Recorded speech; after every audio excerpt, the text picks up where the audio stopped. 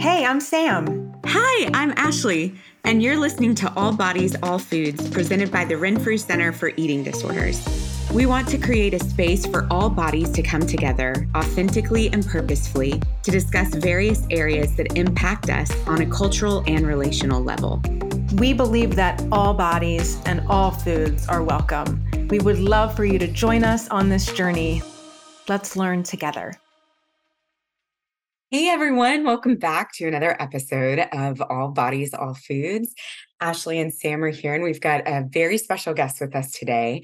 We're going to be talking about a complex disorder that affects over 13% of reproductive age individuals. And chances are you know somebody with this diagnosis, and often many experts in their life want to offer unsolicited advice on how to manage it. One piece of advice we hear way too often is to lose weight. And with this, I'm of course talking about polycystic ovarian syndrome, or PCOS. It seems widely misunderstood in how it affects each person differently, and yet there tend to be a lot of opinions regarding how to treat it. From eating disorders to infertility to unwanted hair growth, what is PCOS and what are the challenges or nuances we may encounter when working with someone experiencing both an eating disorder and PCOS? Our guest today is Angela Grassi, MS, RDN, LDN. She is the owner of the PCOS Nutrition Center. For over 20 years, Angela has been internationally known nutrition and health expert on PCOS. She provides personalized and compassionate nutrition consultations in person, phone, or online to people around the world using the Health at Every Size approach.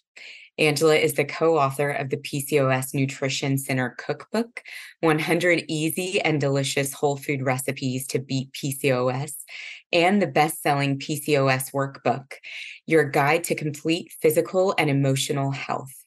Angela's other book, PCOS, the Dietitian's Guide, now in its second edition, is the most comprehensive evidence-based nutrition resource available for PCOS.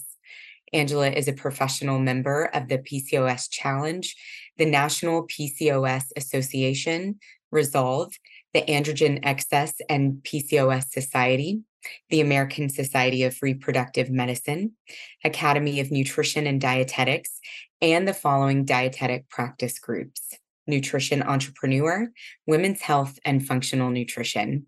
In addition to her work at the PCOS Nutrition Center, Angela also serves as an adjunct professor at Westchester University, where she conducts research on PCOS. Angela, thank you so much for joining us today. Hi, Ashley. Hi, Sam. It's so good to be with you both today. I was looking forward to this. Yeah, so nice to have you here.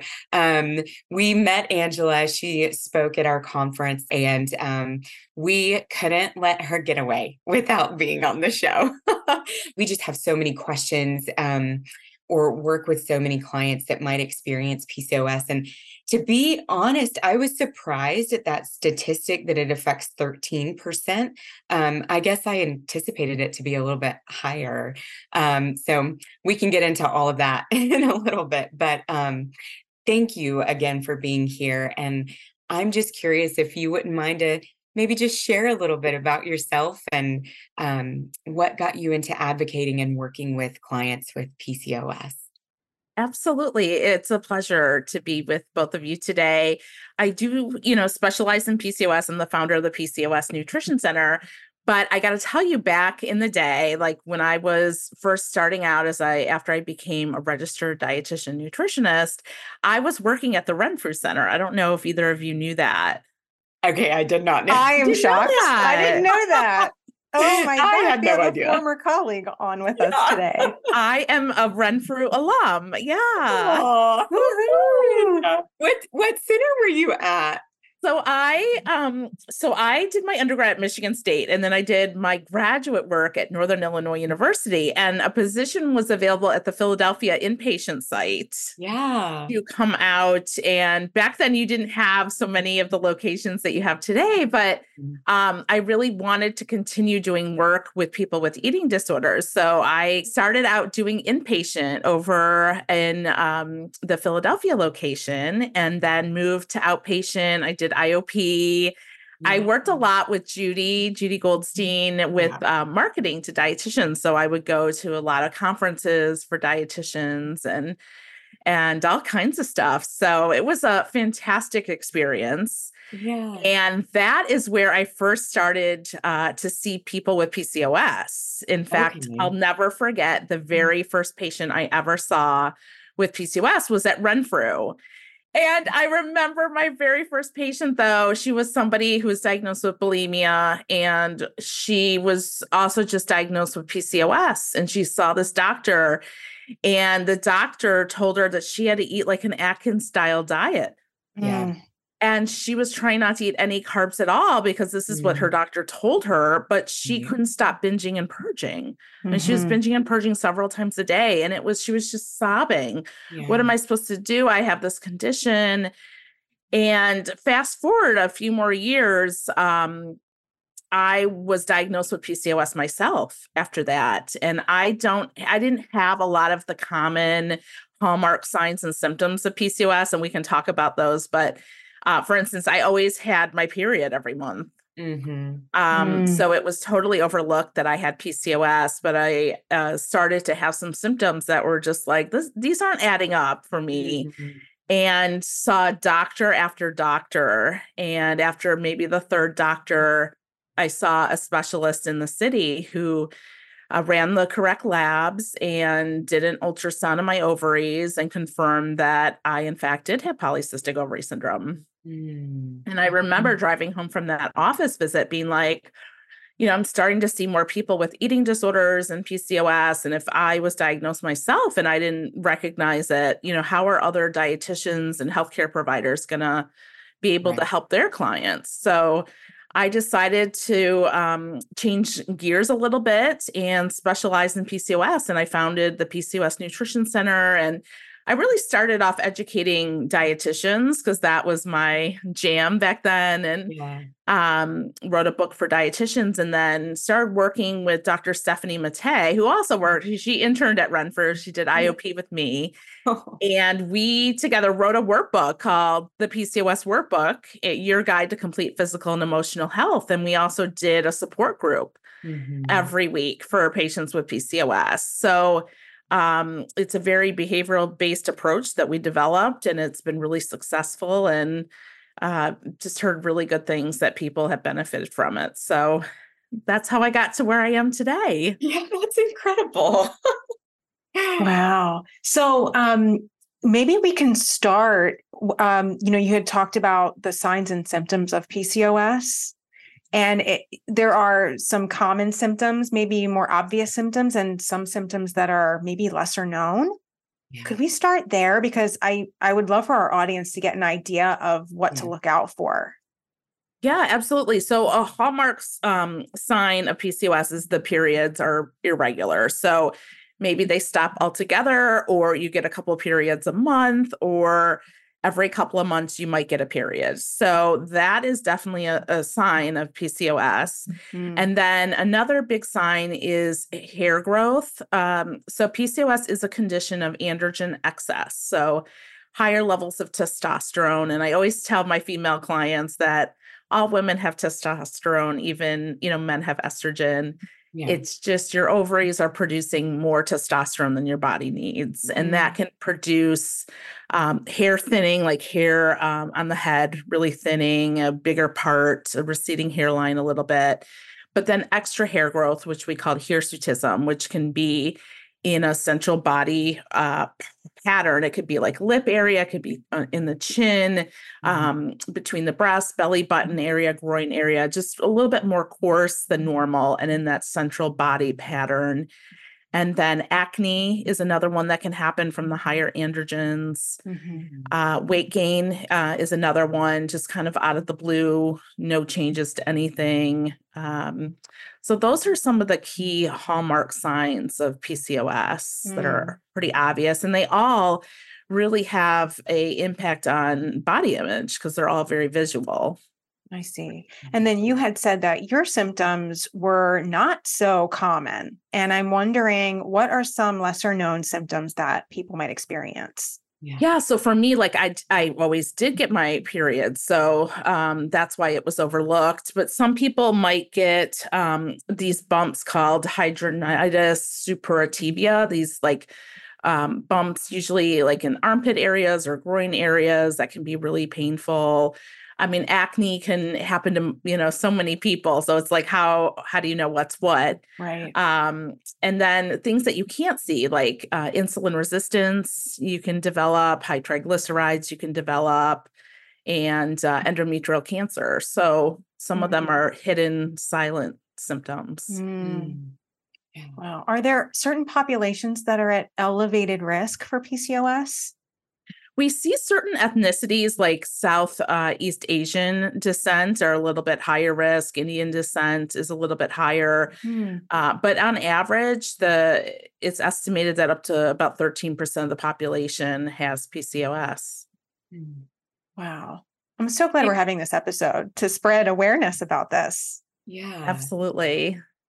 I'm just thinking truthfully of like, friends and family members that I know that have been diagnosed and how it could maybe be a tricky diagnosis because like you said, like sometimes it can go missed, right? Or like I had a friend that with one provider was diagnosed with it and then another provider said, no, I don't think you have it. And so I feel like it can feel so confusing just to masses, Well, just to add to the confusion, so it's called polycystic ovary syndrome. So there's cysts technically on the ovaries, but they're not really cysts. They're actually little immature follicles that never grew and developed and got released to be fertilized, that they just hang out on the ovaries. And those follicles are the result of the hormone imbalance. They're not the cause of it. So that's something that you can actually see on an ultrasound are these little tiny follicles that resemble a string of pearls. But they're not actually cysts that can grow and rupture and can be really painful that some women experience.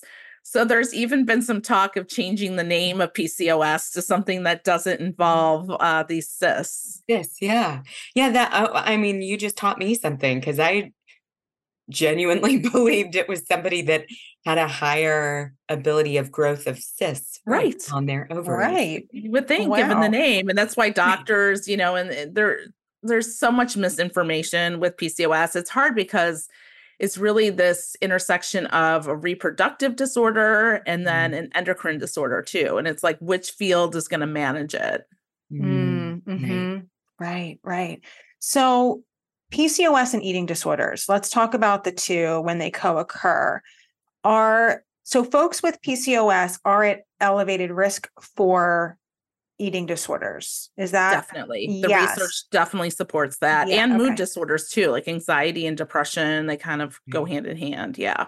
Right. So I was curious, I know you did a whole presentation on this at the Renfrew conference about how to support clients who have both. So what are some of the challenges for folks who have PCOS and an eating disorder? What makes recovery challenging? What makes it challenging to treat?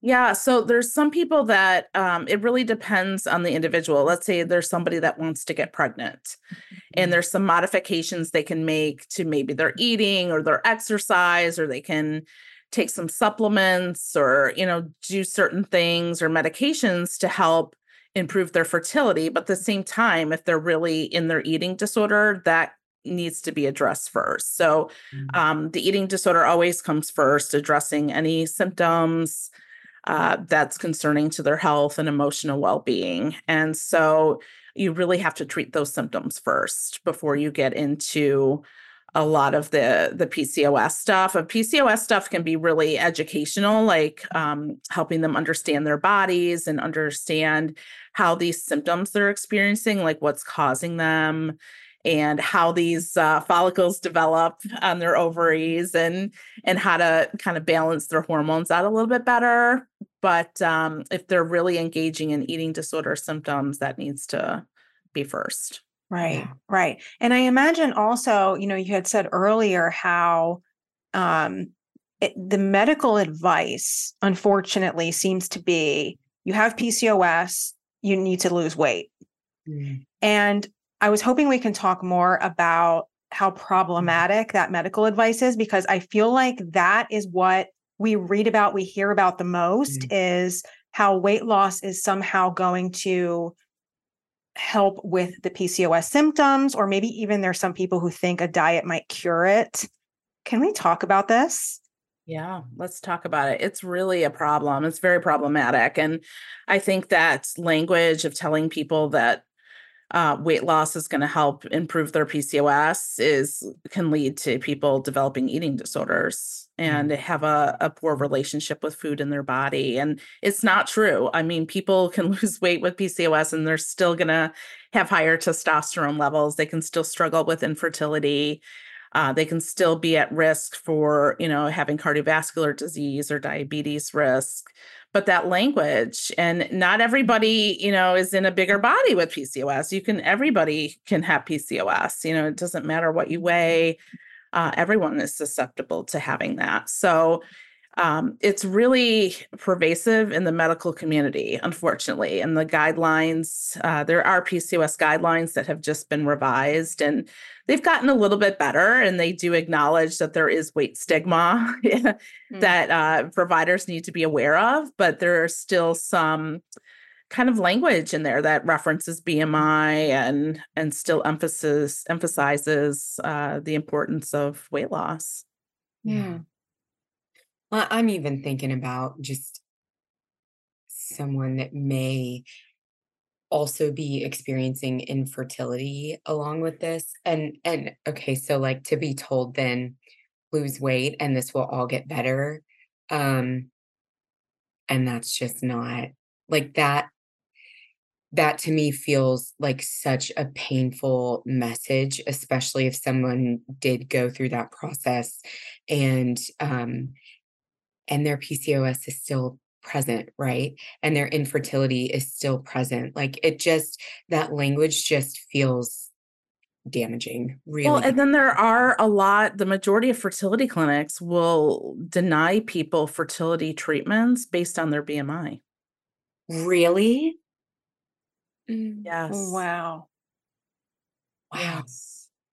That's so, and I think this conversation is so important because what I'm hearing right now, and I'm imagining clients might be experiencing, even hearing this, is like the message of like, I did this, or like, I'm bad, my body's the bad body, like, and that's just not true. I mean, our bodies they're all built so differently, and we do have language to support each other, but just hearing that, like, I can't imagine how that doesn't lead somebody down that shame spiral. Exactly. And PCOS is genetic. I mean, it runs in families. We see a gene, it's passed down.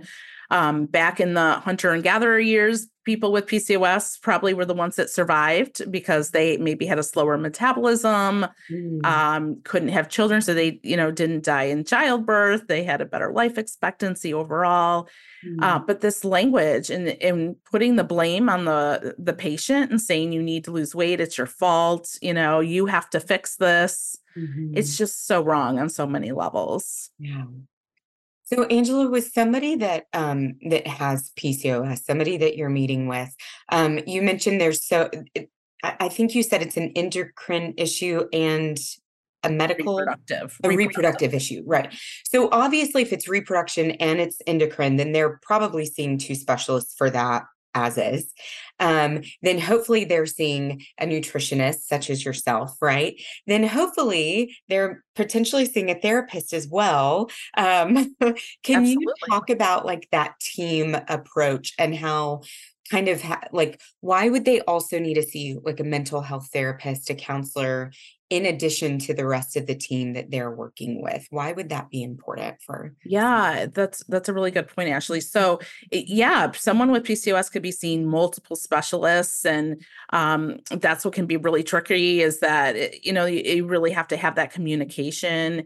And being in the eating disorder field, we already have that. Like as a dietitian, I always work with patients who also are in therapy because so much comes up in nutrition and vice versa. And they need that team support and feel supported. And I think that's so important for patients with PCOS to have that too. And we find that it can really help people and support people. There's so many people with PCOS that struggle with mental health disorders like anxiety and depression.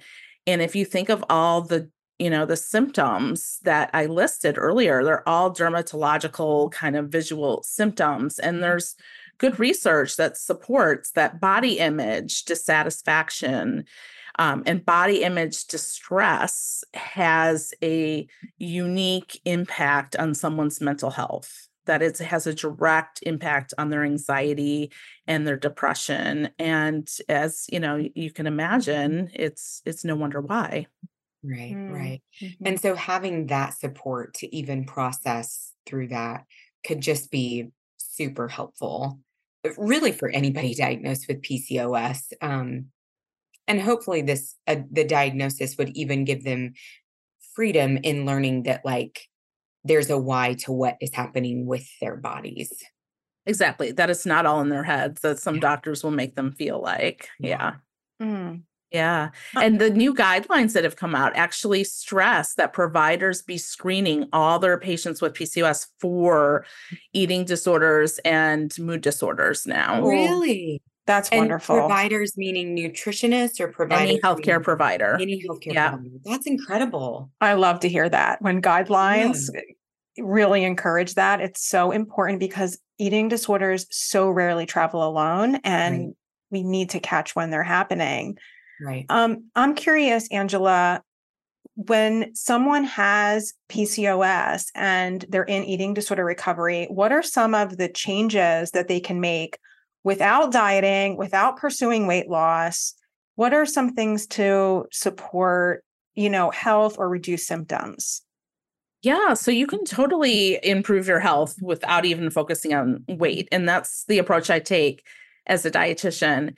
And the first is in practicing more mindfulness. So mindfulness practice and mindful eating, being more present. We see the benefits of yoga, for example, can reduce testosterone, can help reduce some of the other hormones as well and help with well-being. So the emotional aspect can be really important.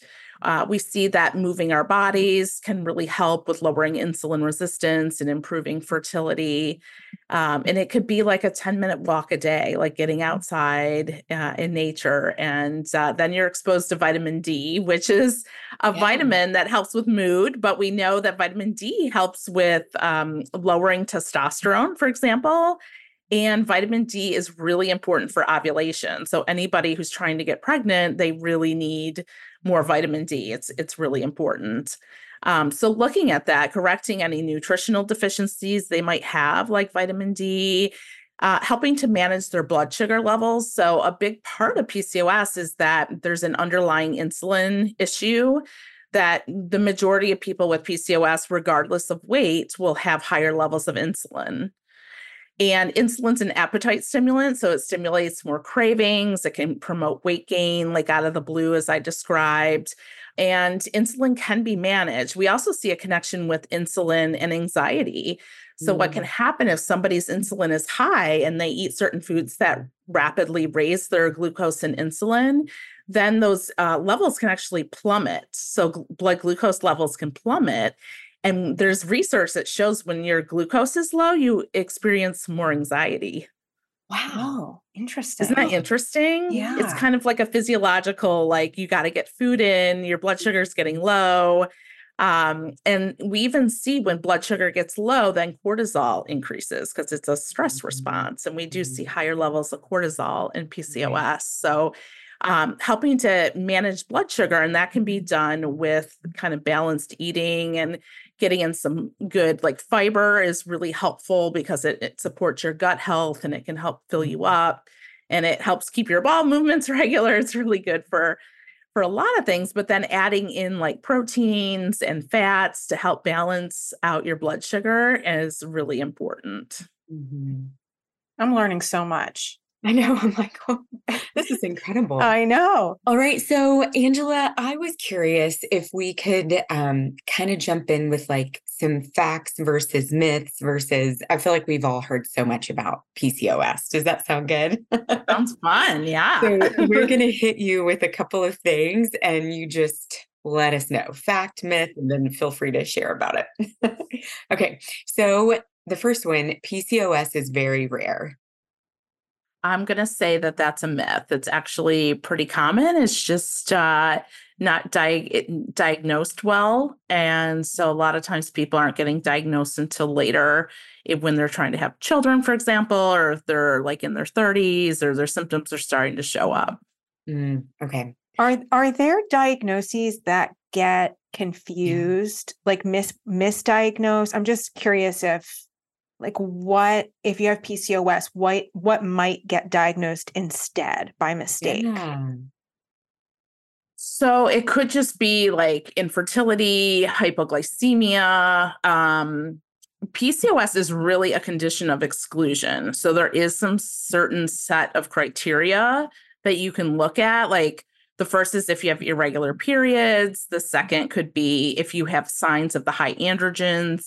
And then the third could be if you actually have those follicles on an ultrasound. So they need to rule out like what other conditions could be affecting your periods or what other conditions are causing high androgens. Like could you have an adrenal tumor? Could you have Cushing's disease? Could you have congenital adrenal hyperplasia? These are all conditions of androgen excess. Okay. Gotcha. Okay, what about this one? I gave myself PCOS with my lifestyle. False. So a lot of people blame themselves and say that it was my eating, I caused this, my food choices led to this weight gain and that this led to the hormone imbalance. And again, PCOS is genetic, so it is not your fault. You do not cause your PCOS. Yeah. Okay. I just want to say, like, we were all at the Renfrew conference, right? And we heard one of our keynotes was Whitney Waythor, and she read a letter that someone had sent her that specifically called out her PCOS diagnosis and essentially like said it was her fault. And so we're all shaking our heads here. I know you can't hear us do that, but it's so nice to hear you say that, Angela, remove, I didn't do anything to cause this. Right. It wasn't, there was nothing I could have done. And so removing that, I think, is just so critical for those that might receive this diagnosis, especially if they're already struggling with, literally anything else, that anxiety that you're mentioning, the mood and eating disorder or body image issues, like removing yourself as the blaming factor is so important here. So important. Yeah. And true for eating disorders too. I think sometimes people feel like they gave themselves an eating disorder and they gave themselves PCOS. And it's a lot of the work is like trying to undo all that shame around. Yeah, there's so much shame with PCOS. So much shame. Yeah. Okay, so another one, we've kind of talked about this a little bit. If I lose weight, I'll improve my PCOS symptoms. False. Okay. Myth. That's not a cure-all for PCOS. Yeah, it's a myth. Yeah. Being diagnosed with PCOS means you have to cut out carbs, sugars, gluten, and dairy. False. You can eat all these foods and still improve your insulin resistance and can still lower your cholesterol if you have high cholesterol and still, get pregnant. So yeah, it's definitely a myth. Avoiding any kind of food groups is going to just lead to an unhealthy relationship with food and distorted eating and worsen an eating disorder. Right. It can fuel binge eating disorder, binge eating episodes. A lot of people they're very surprised when they realize the connection of restriction and binge eating. It's a cycle. Right. So that's such a relief, I think, for our audience to know they don't have to cut out anything and damage their relationship with food in the process. So that's a wonderful thing. Yeah. Diets don't work for PCOS or anything else. So okay, another one. Sam, you kind of just mentioned this a little bit. Angela, PCOS causes binge eating disorder. False. PCOS does not cause binge eating disorder. There is a correlation between the two, but there's research that actually suggests it's from the hormonal aspect, like insulin is an appetite stimulant. Right. Okay. And when you get low blood sugar, that sets you up to want to binge because your blood sugar is so low and your body's like forcing you to get more food in and quickly. But PCOS itself does not cause binge eating. Right. And just to reiterate what Sam was saying, like somebody that might have PCOS that then might restrict, right? Like cut out those certain food groups, right? That we know exactly what you were just saying, Sam. We know that restriction causes binging, right? So Exactly. Cutting out those food groups. Right. Like it contribute to it. yeah. Yeah. Okay. You can't get pregnant with PCOS. Totally false. Mm, I have 2 children. I didn't struggle to have any children or infertility treatments. The majority of patients with PCOS do go on to have children if they want them.